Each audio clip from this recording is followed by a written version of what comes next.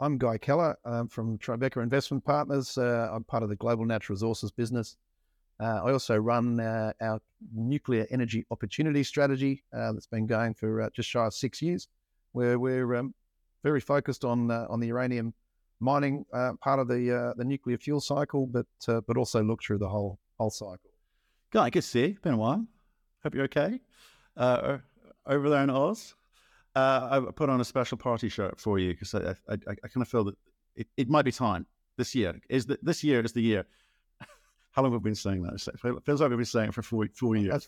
I thought you'd come from a paintball competition. I won, by the way. You need to know I won. Right. I want to talk about obviously the mega thematic, which is obviously the energy transition and the role that nuclear has to play in that. You run a fund which is called what? Nuclear Energy Opportunity. Wow. Well, there we go. NEO for sure. Here's the thing I want to try and understand is we've been talking about the geopolitics. We've been talking about which companies are going to make it, which companies are going to win. The kind of the price term contracts. We talk about lots of things. What's actually important to look at? Because right now it feels like in junior equities, it feels pretty tough. People are a little bit nervous, less disposable income, not quite sure where to focus. What do you, as a fund manager, look at, and what gives you comfort you've made the right choices? Well, I mean, you've got to come back to the basic fundamentals. With the existing fleet, there's not being enough uranium mined to service those.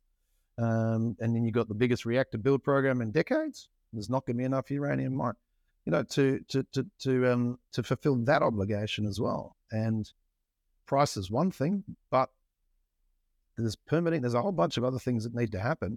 And we're not even there on price for the majority of that. So, let's just strip it down to basics. That's where you start. Okay, so we're talking about supply-demand fundamentals. Inventory levels today suggest that people should be stocking up, but they're not. So how do we read it? Well, it comes down to how you look at it. When you look at, obviously, as many of your listeners are aware, if they're tuning in regularly to your programs, uranium's beginning of the nuclear fuel cycle, and the pricing through that fuel cycle is at all-time highs. Conversion, enrichment, SWU pricing, and that is the processing of that uranium. So that's telling you that there's activity happening. We're seeing 115 odd million pounds contracted last year. I think the number more recently for this year to date is 107 million pounds. Somebody said this morning that they could see it going to 200. But as Grant Isaac at Cameco always says, 115 million pounds is great, but it's still below replacement value. Utilities are consuming, depending on how you look at it, let's say 170 to 180 million pounds a year. They're not replacing that, and they haven't done that for a decade. So I'd actually say that, it's the busiest we've seen on a contracting basis since the last cycle. It's just not that observable for tourists sort of peeking into the sector. Right, but okay, so it's as simple as that, supply demand. Okay, and I hear what you're saying. We've been talking about our weekly energy show for the last 3 years in terms of how this would play out, but this is accretive at best. Can you also understand why people looking in go, I just can't trust this uranium play any longer. We're up, we're down. No one seems to know what's going on. I'm not quite sure where the bottom is. I'm not quite sure how price moves and what, quite frankly, I should be looking at. It's so opaque. Look, I mean, we started talking 6-7 years ago, and we entered the space at a time where you were sort of getting interested as well, and we thought we were timing a few of the false starts that we'd seen in the years leading up to that. And since then, we've seen a few other false starts. But I think the difference is every time you get those moves, it's building more of the thesis. There's more eyeballs on it. There's more people that understand it the next time it moves. But, and yes, it's opaque, but lithium's opaque as well. Like, who can honestly actually tell you where a lithium price is? People point to a whole bunch of different benchmarks, and it tends to be whichever one suits their narrative. The difference is the broking community has a huge amount of deal flow for lithium. So investors are seeing lithium deals on, not recently, but certainly in the lead up to. As an institution, you'd be getting half a dozen deals across your desk per day or per week. Analysts are writing notes on it. So, but you go and ask somebody, where's the lithium price right now? They'll sort of try to scramble to find one. So commodities, for the most part, are opaque markets, with the exception of your macro commodities, obviously, where you can see a copper price or a gold price or an oil price anywhere.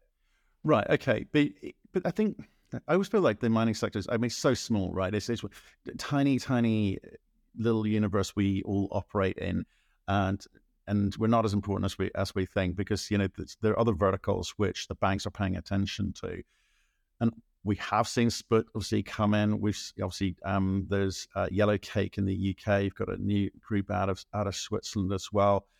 Obviously your group, but it's like it's a small amount of people paying attention to this space. Is size the problem? People can't deploy the capital that they want, or does it come back to the fact that people just don't understand the metrics, or which metrics to believe, or how this industry plays out over the next hopefully 24 months?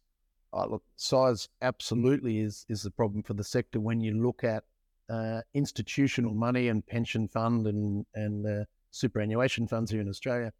I mean, the sector, I always use the Australian example, the whole investable universe of uranium, including Cameco and the free float of Kazatomprom, the market capitalisation of that global sector fits inside the market capitalisation of Fortescue Metals. Yet, it's a sector that's providing the raw material for 10% of the world's electricity. So there's a massive disconnect from what it does and the investable opportunity. And when you look at more recently, you look at the outperformance of Cameco, because money has gone to the producing liquid stock in order to have some exposure there in times where there's a bit of macro uncertainty. But it's a pretty small to be able to have one stock that some of these guys can invest in. And so then you're at the mercy of retail investors. And I often say this is a grown-up thesis being thrown around a school play yard because of that disconnect as to the knowledge of understanding you need for the sector versus the investable opportunity. Okay, well, let's stick with this kind of supply demand a bit at the moment, because if that's the important bit of this in terms of what supply is coming online and what the demand numbers are. I'm not quite sure who to believe on the demand numbers, because they're such a wide range being proffered up. Look, everyone's got a vested interest in presenting different sorts of numbers, right? So if you as a fund manager looking at on the supply side, obviously you're looking at all of the companies, you're evaluating all of the companies, you're trying to work out who's real on a fundamentals basis, who's real and what's a kind of, I guess, market play, momentum play. You probably invest in the former, because you need this thing to kind of play out. You can't rely on momentum as an investment strategy. So what do you see in terms of supply coming and those companies' ability to actually get into production anytime soon? And I say that in the backdrop of things like the recent conference in DC, where you've kind of got politicians like very, very much engaged now in this energy transition solution, even the EV revolution, because those cars need to be powered with something.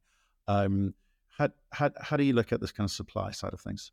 Look, I mean, there's obviously there's a handful of companies that have funded to production restarts at the moment, right? So they've gone out, they've ripped the Band-Aid off, they've raised some money, and they're coming. So when I look at those companies, and we're fairly heavily weighted at that end, we're into either producing companies or those funded to productions. Because when I look at those restart projects, like no mining project is ever going to be built on time or on budget, and restart projects are never going to go smoothly. But when I look at the ones that are in the process of coming to market now, the sunk capex is there. Yes, they've changed some of the process of what they're doing.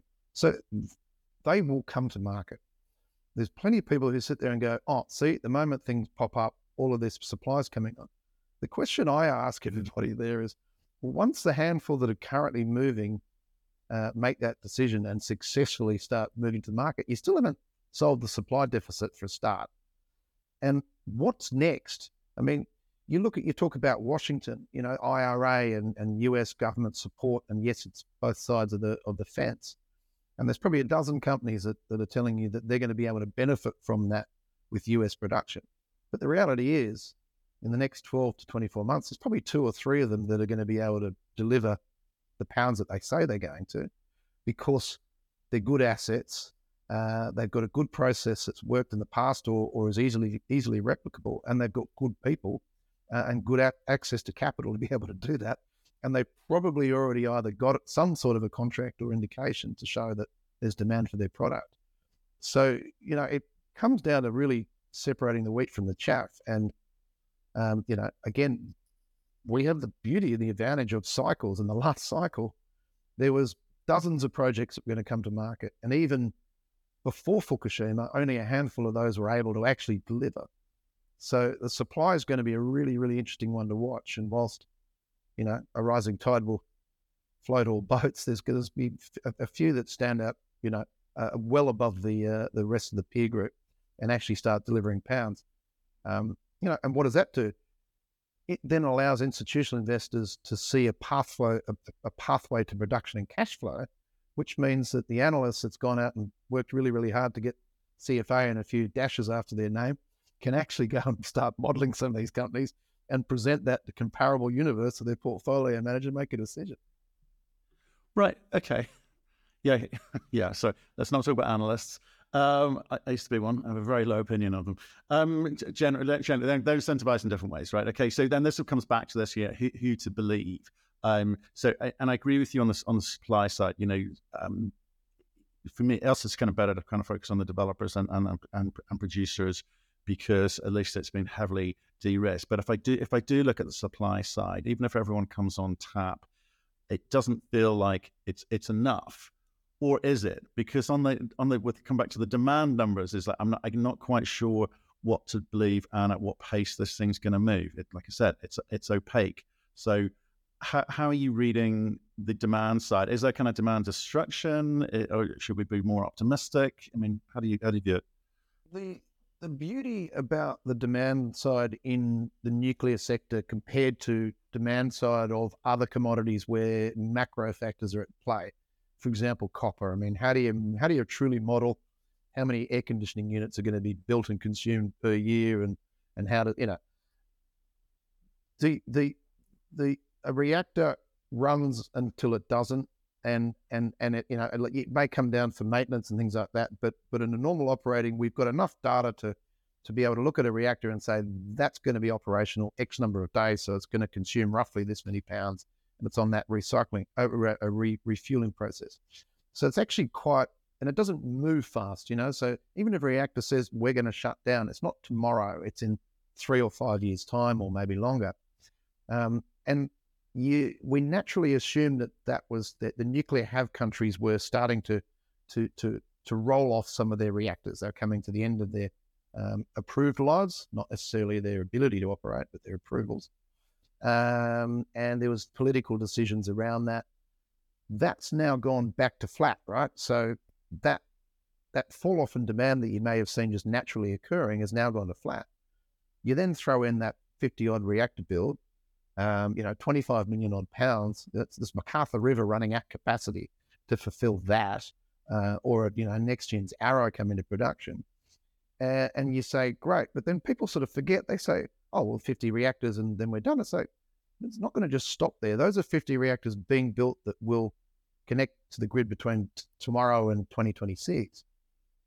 The countries that are building these things aren't stopping there. So I actually look at that demand equation and say, yes, you can tie yourself in knots around looking at annual demand each year because of refueling priorities, but the demand's not going down. In fact, it's going up. And if you've got a supply deficit now on current demand, then you're going to have a supply deficit on future demand because it's going the wrong way for you on that equation. But Yeah, we're seeing that as well in the EV thematic too. Like, I could reference this conference in DC last week, because one of the guys who came on the show and said, like, I spoke to, I think it was three of the big US automotive manufacturer CEOs, right? One of those CEOs said, "Oh yeah, we're all in. We're absolutely all in on the electric thematic. IRA's helped us. The Inflation Reduction Act has helped us. Something like 137 billion bucks allocated to that for industry and automotive manufacturers so far. None for miners. Well, sorry, a little bit, but that's energy security elsewhere. And you go, okay, that's cool. So what are you looking for? We're looking for well, obviously lithium, copper, et cetera, et cetera. How much lithium do you need?" He gave a number to the guy I spoke to of between 60 and 100% of today's lithium production, global lithium production. One automotive company.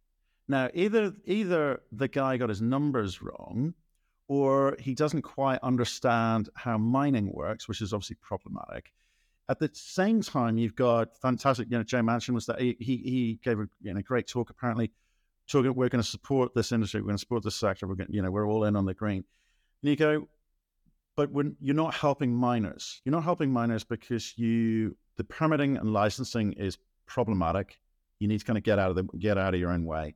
You got to maybe think about things other than tax credits, because that's after the event, and incentivize or even fund mining companies in different ways, because industry doesn't seem to know.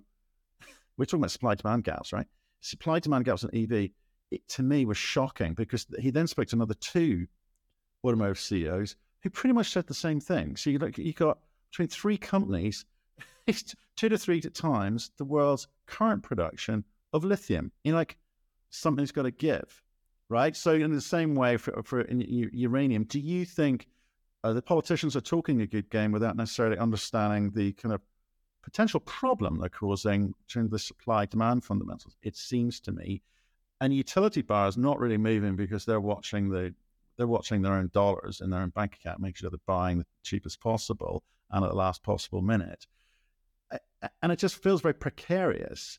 Is it likely to fall over? Is it likely to succeed? Or is the train left the station and these infrastructure bills will kind of drive a solution?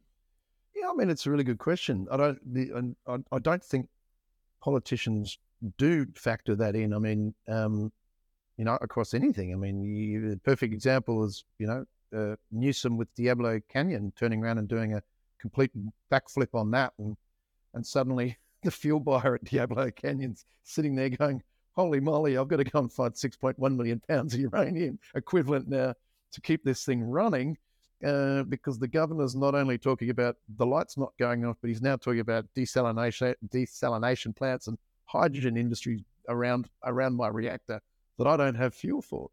The City of London banning diesel vehicles by whatever year that is.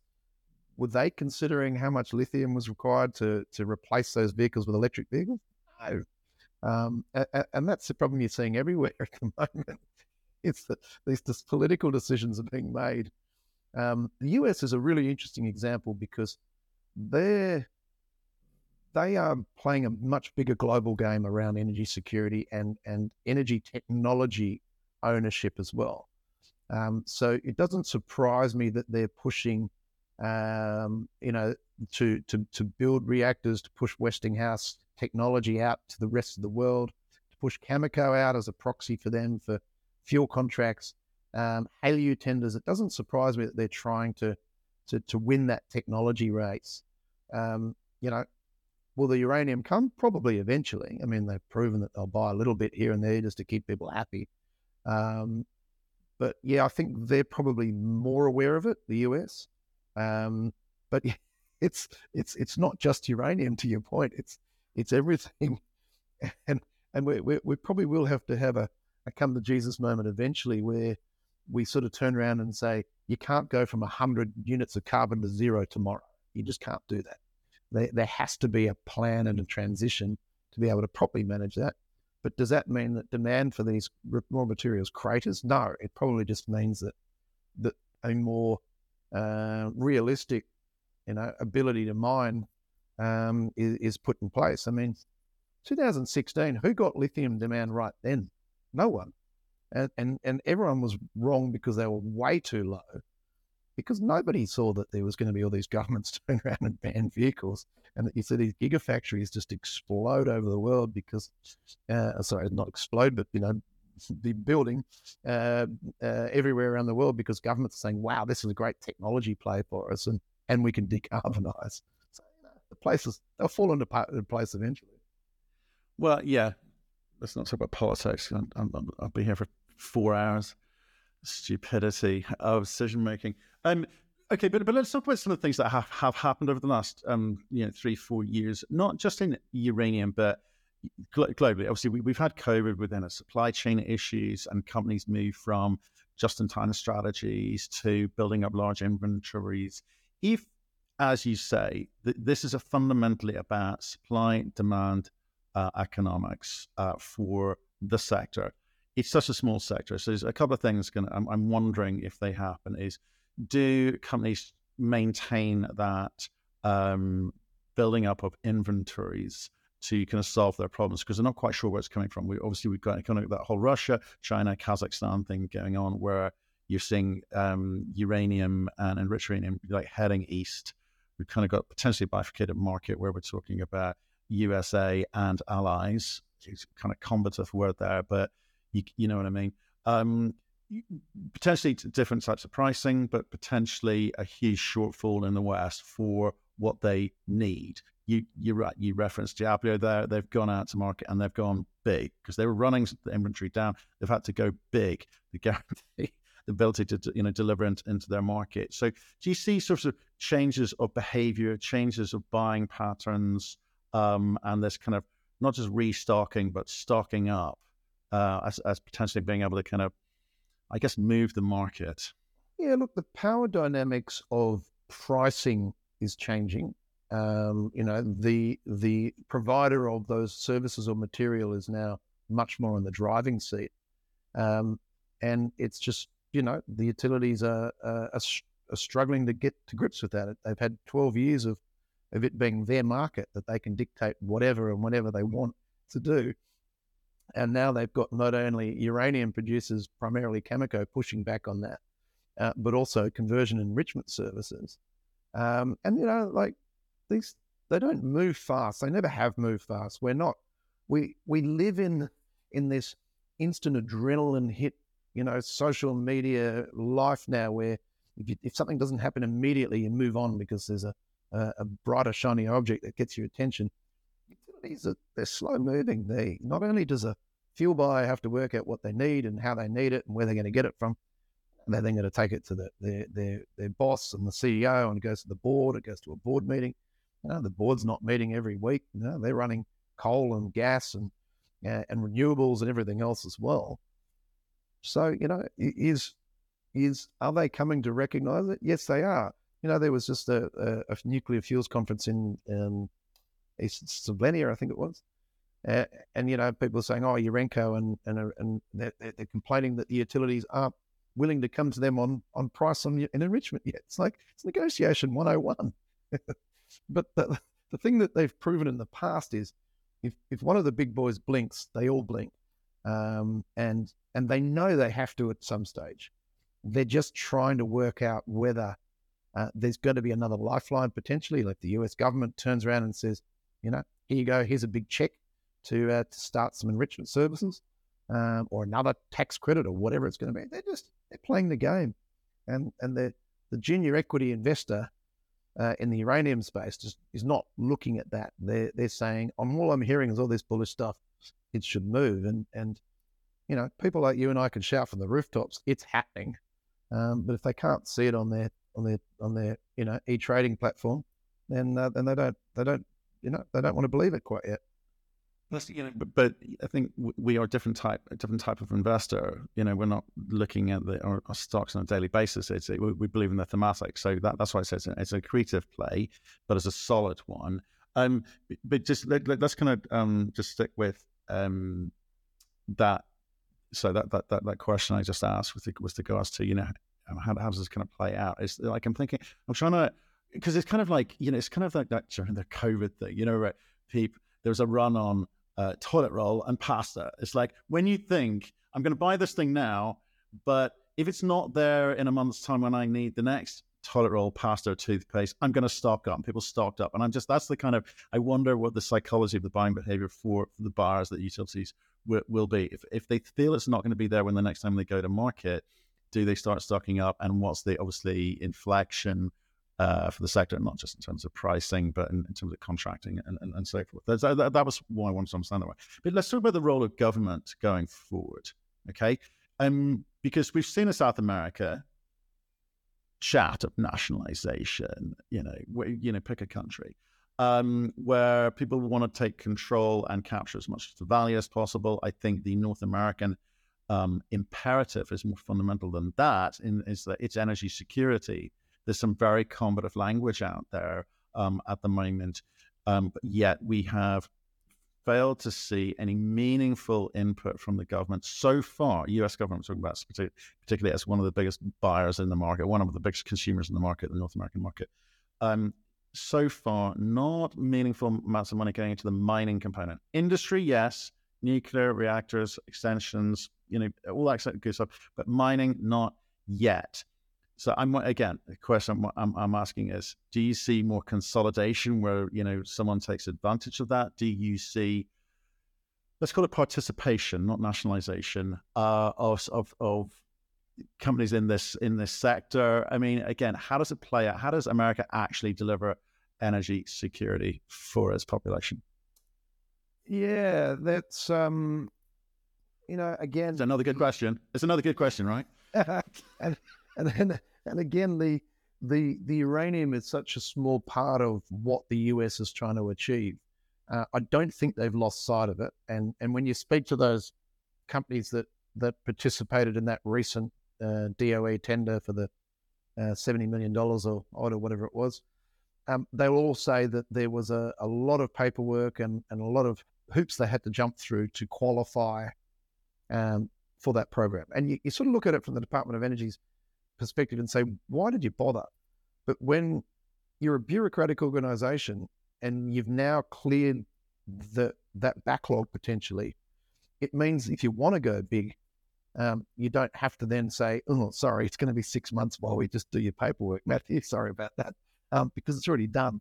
And that's one of the things some of these US guys are saying now. They're saying, and I'm not investing in them on the basis that the Department of Energy is going to be the sole buyer of the uranium, which is why, as I said, there's a dozen of them telling you they'll produce US pounds, but they all need a $70 DOE price to do so. I'm looking at the ones that can say, I've got, yes, if the DOE want to give me $70 for $1 million or £2 million, fine, I'll sell it to them. But here in the 60s or the high 50s, I've got a market and I can make use of money being an investor. So yeah, as I said, I think that the Department of Energy's now said we've cleared the pipes, and we can do something if we need to or when we need to. Right now, let's focus on the conversion, the enrichment, the HALEU. Let's focus on getting a short list of small modular reactor designs that we can have approved. They're working with the Canadian authorities, for example, and I understand the Europeans to try to have some sort of similarity on approving these designs.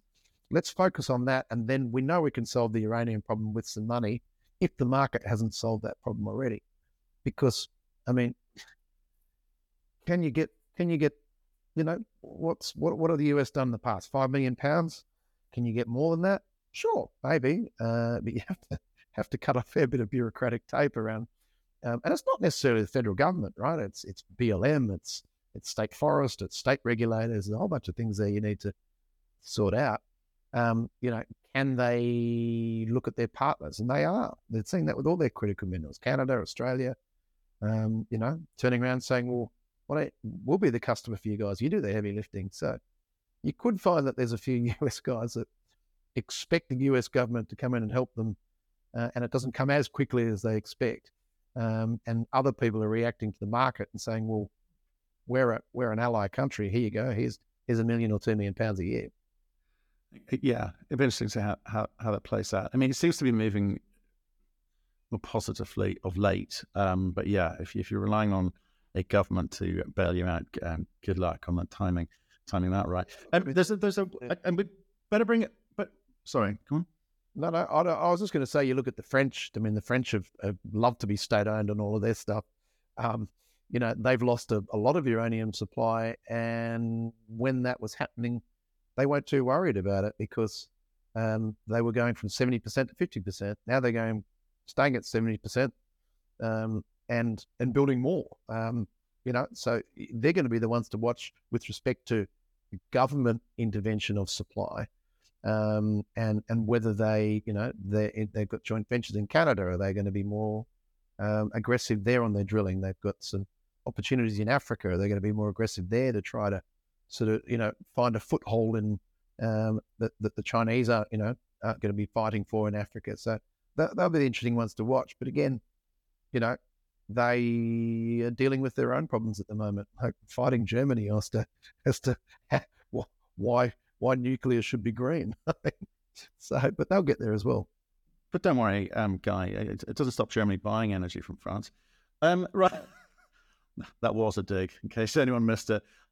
Right.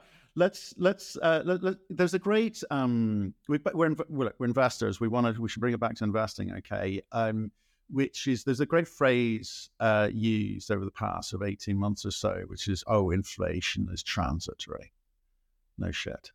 No kidding. Some of that inflation has stayed with us, and some has fallen off, which is great. But it seems, as investors, I'm trying to work out how to look at this moment in time. I say it's come off since beginning of the year. If I look at the peaks and troughs of uranium investing, it's kind of hard. I said at the beginning, hard to know how to read it. Is it a case of, don't worry, the thematic's good, it's economics that is transitory? Hold fast with your views on the uranium thematic. I mean, how do you play? You're managing a lot of money. Yeah, I mean, it's the interesting thing. I mean, we ran some correlation charts in a few presentations last year when we were looking at uranium moving with other hydrocarbons, primarily sort of gas and coal, for example, because they're all doing the same thing, producing electricity. And you saw obviously this year a lot of those hydrocarbon prices roll back over to a more normal level. You would argue. I mean, people are saying there's further to go downside. I disagree. I'd say it's a slightly higher base than normal, just on the threat of weather, especially in the northern hemisphere for winter. But uranium held in there. It barely budged. So it sort of rode that correlation. It obviously wasn't as dramatic as European gas prices, because that was very specific to what was going on there. But it sort of rode that on the way up, as you'd expect. I mean, maybe people thought it should have done more, but wasn't the mainstream hydrocarbon energy sort of thesis back then. But when everything rolled off, it stayed rock solid. And yes, the equity came off 20 or 30%, but the actual underlying price stayed. And so when I look at that, and you look back at the 1970s, when I think there was a US investment bank that put out a pretty good report, not really anything new in it, but just they've laid it out well. And they talked about how uranium was sort of counter-cyclical through the 1970s, because there was big reactor build program in response to inflation and energy hydrocarbon issues around oil back then.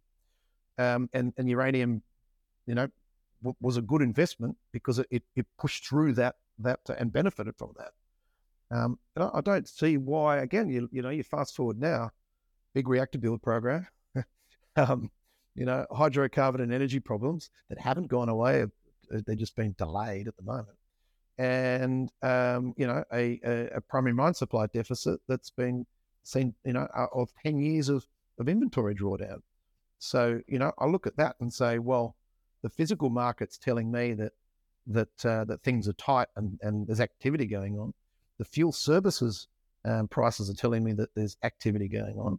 And just because the junior equities are selling off with Bitcoin and tech stocks and everything else, as an investor, yes, that's painful because it's a large part of the investment. portfolio. But I look through that and say, like, great, there's a price that I'm going to be buying almost everything. Right. It's a bit. Here's the thing. Okay. That thanks for that answer. But if you're talking to, I mean, something you referenced earlier with about the fact that generalist funds looking in here, it's way too small. But if you as a fund manager need to go and raise some capital, you're gonna go and have to talk to some generalists now, because I think those who could buy have bought. Now it's a case of trying to get new money into the sector, right? So if you're talking to these guys who know what they know and probably don't know what they don't know, with regards to the uranium nuclear space, what's the light bulb moment? What's the one thing that you say where they go, oh, I get this. That's the opportunity to make money. Because again, I'm interested as an investor. Oh, that's the way I make money on this. Is there a light bulb moment? So I've met some of them. I'm a bit doubtful of that.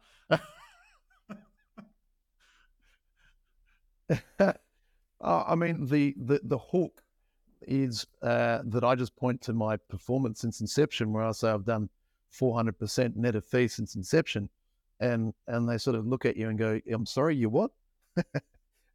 And then you compare the ETFs in that period and say, yes, that's done well. It's done 110%. And here's a basket of sort of larger uranium stocks that have done 100 to 120% as well. So, I'm not running turbo. What I'm, like the outsized return is not me just, throwing turbocharged darts at everything.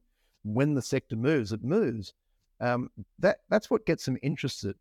The next question generally is, what are your top 3 holdings? So for Aussie investors, I'll give them Canadian holdings, and for the Canadian investors, I'll give them Aussie holdings. But my argument then is, this is a concentrated small thesis that's turbocharged, so it's volatile, where, you're going to get 70% of your money back in a few years' time, or 300 or 400% of your money, right? So realistically, a family office of high net worth, what are you putting in? 1 or 2% of your investable sort of of pie. I've spent 6 years in the weeds in this thesis, so give it to me. Like, why try to replicate it? It's one of those things, and I think this is a point of discretion we were talking about before. Investors are going, well, I don't really want to lose 30% of my money right now. So, if I've got spare change, as we saw, in the last few years, cryptos goes to $60,000. Guess what? Every crypto handle on Twitter is investing in uranium, because they might not have been pulling their money out, but they go, oh, wow, I've got some money I can play with. Let's go and see if I can replicate that return in uranium. And of course, it all came crashing down on them in a hurry, because they followed each other in. But, it's interesting, because you're right. The generalist investor, they get interested in that hook. They will go and do some work at some stage. Sometimes they go, it's too hard. But then when you then frame it around the energy security and the broader thematics of energy transition and blah blah blah, to them that also ticks some boxes for their investors. Like there's a whole bunch of superannuation funds down here who do not allow any fund manager to invest in coal, for example. So those fund managers are sitting down here in Australia, for example, small cap funds, saying, in the Small Ords, I've got a bunch of energy exposure, coal is part of that, uranium's now bucketed into that. Can I really afford to be not in at least index weight on that 150 basis points when I already don't have coal? And yes, I know I'm not getting measured on that. So when you start framing it in that perspective, to say it's part of your universe whether you like it or not, and you see it in the US, Russell 2000, things like that. And the turbocharged nature of this means you probably should have something to do here. Then they get that sort of fear of, oh, I don't want to have, miss my benchmark because 200 basis points has gone absolutely ballistic and blown me out of the water. I can explain it if one tech stock goes through the roof, or a lithium stock, I can explain that. But if I miss a sector in my universe, in my index universe, that people have been jumping up and down, it's going to be hard to explain. Yeah, it's an interesting one at the moment. You've seen people like Parnassus Investments, just changing things up a bit, and now considering investing in nuclear energy. They've been citing, climate change, but, as you say, this energy transition element is a big part of that. They haven't yet committed, though, and it feels like there's a bunch of people like them sitting on the side. And I just wonder, you as a fund manager talking to groups like that, what's the thing that kind of gets them over the line? Because there's a little bit of, look, past performance is no indicator of future performance. So, you've seen a lot of upside here. Is there still upside to be had? What do I need to believe? Or what do you need to tell me that I believe, which says, actually, there's still a bit of upside to go here? Even from retail through to fund managers, they're going to be asking that same question. Yeah, look, I mean, you look at previous cycles. In the 70s, the spot price appreciated almost 600%. In the 2000s, the spot price appreciated 1,800%. And, it doesn't take too much mathematics to work out that a junior equity is going to be much more leveraged to a spot movement. So there were some phenomenal returns. This time, depending on where you started, if you want to go back to 2017 when uranium was sort of $20, you've seen a 200% increase. If you want to bring it to 2020, when we started sort of moving on, ironically, around the timing of COVID, you've done 135%. So just on the spot price of the raw material. So you frame it that way to people that say, "Have I missed it?" And you say, "Look, you've missed a little blip off a really, really, really low bottom that has been on a sector that's been completely ignored and on the bones of a bum for 10 years." If that's all you think that's going to happen, and I point people to that Brookfield Renewable deal with Westinghouse. There was a lot of news about Cameco and how they did that. And I continue to say what people missed was the biggest investor in energy transition investor in renewable projects, 125 gigawatts of projects under development or in production, have basically just given a big green tick to nuclear fuel fabrication and reactor services businesses and said, this fits. And then when you take that back to Cameco and say, what's been your inbound into your investor relations department? Their answer is people wanting to know about energy security, ESG investors, energy investors as well, and a whole bunch of investors they've never seen ever on an inbound inquiry in a Cameco. What's holding them back? I think the rubber stamping in the third quarter of this year, and hopefully Cameco will host a very detailed sell-side analyst briefing where they basically just put the metrics of that deal in front of the analysts, and the analysts go, whoa, wow, this is a lot bigger than we thought. And I think that then the flow through to Brookfield Renewable is the peers in that sector then look at that uplift for Brookfield Renewable and go, whoa, hang on, we're missing this. We need to be looking at what we can do as well, because we can't turn around and say that it's not an investment opportunity in our universe anymore, because the biggest guys just said it is. Yeah, well, like it kind of feels like I don't know. I'm gravitating back to sheep, but take that the right way.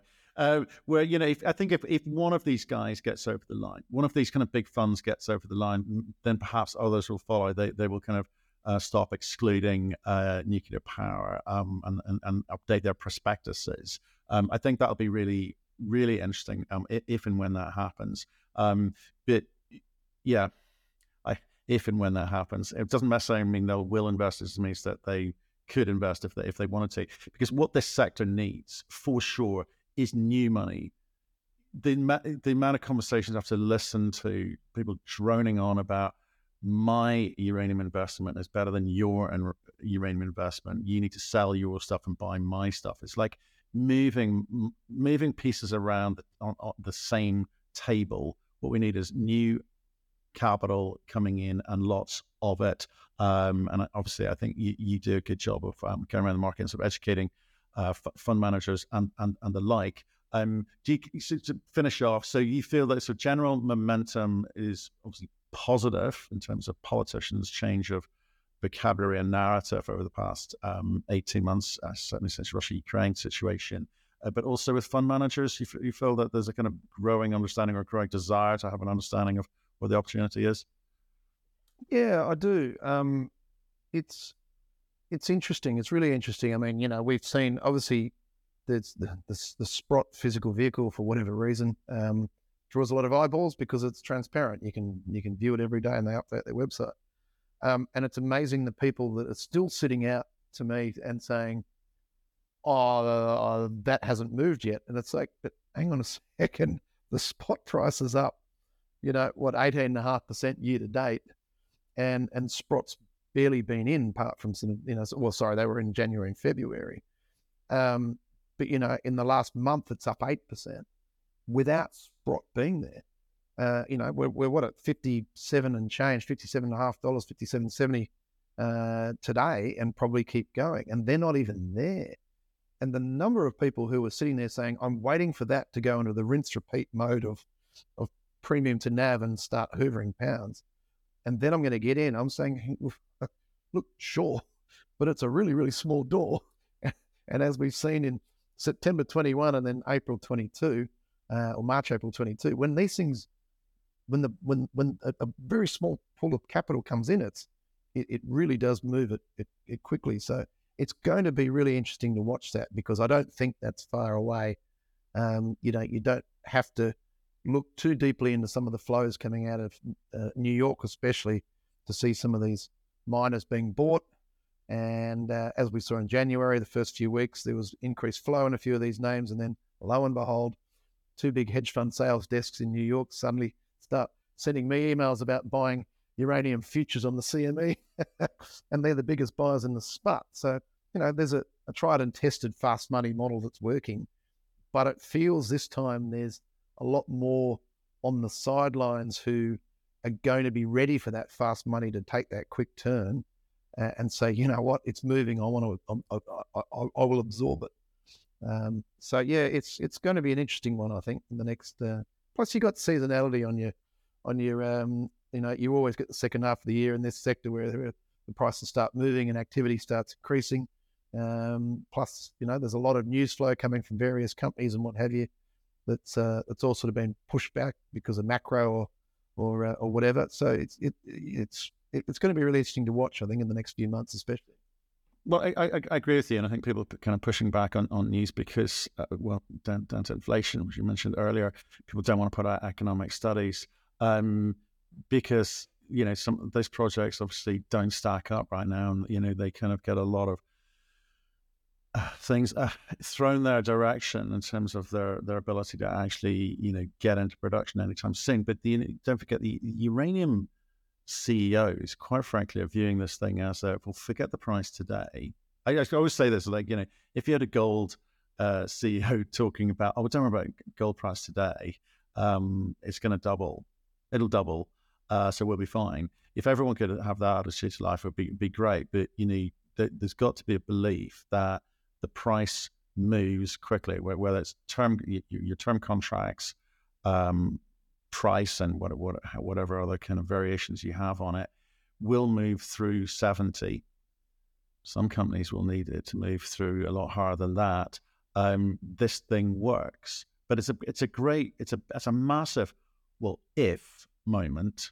And for people kind of looking in and going, well, hang on, why do you guys get to say that? Why is that fair for you and not for all of these other metals, commodities, which also show this huge delta between current supply, global supply, and demand in the next 5 years? So why do they get that free pass? Because it's the only card that a lot of them have got to use to play, right? And I guess as well, when you've only got one sector buyer that's a handful of long-term thinkers and movers, gold you can go and hedge it if you want to hedge it. You can sign an offtake with a send your doré somewhere, and so that there's a market for your product. But yeah, I mean, you're right. But I think it comes down to it's the only thing a lot of these uranium developers are actually able to say, I can't do anything here, but it's going to go up because I can't do anything. So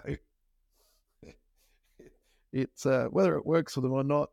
As I pointed to, as I briefly alluded to this morning earlier. So, if we get to $70 in a hurry, there's going to be a whole bunch of noise around people saying, I'm going to make a final investment decision. And I could probably count on one hand how many of those I'll be backing with some money, because then you'll get the old, yeah, I've got a few permits that I just need to sort out, and I just need to. I don't have any long lead items, and this, that, and the other, and so I'll be in production. I'll just update my study, and I'll be in production in 2026. So there will be a lot of noise when the price gets there, but again, there'll be 4 or 5 that they'll say, right, when they say they're going to move, I believe they will. And it comes down to, we've been around talking to them for a long time. We were around when no one was picking up the phones of them apart from debt collectors. We've been able to sit there through that journey and really get a feel for who is capable of delivering a project when the price gets there. So it's going to be, as I said, really interesting to watch, because the sector will be a buzz of, plenty of people standing in front of not even a hole saying it's going to be a producing mine in the future. We've seen it before. It's been great talking to you, Guy. Look, thanks for sharing your views on, I guess, slightly different subjects to perhaps other people are talking about. I think it's been interesting coming at it from a slightly different angle and stop having the same old conversations, because this sector is guilty of that over the past 4 years. So I appreciate your candor and your insight. Thank you very much, Guy. No worries. It's been fun. Really enjoyed it.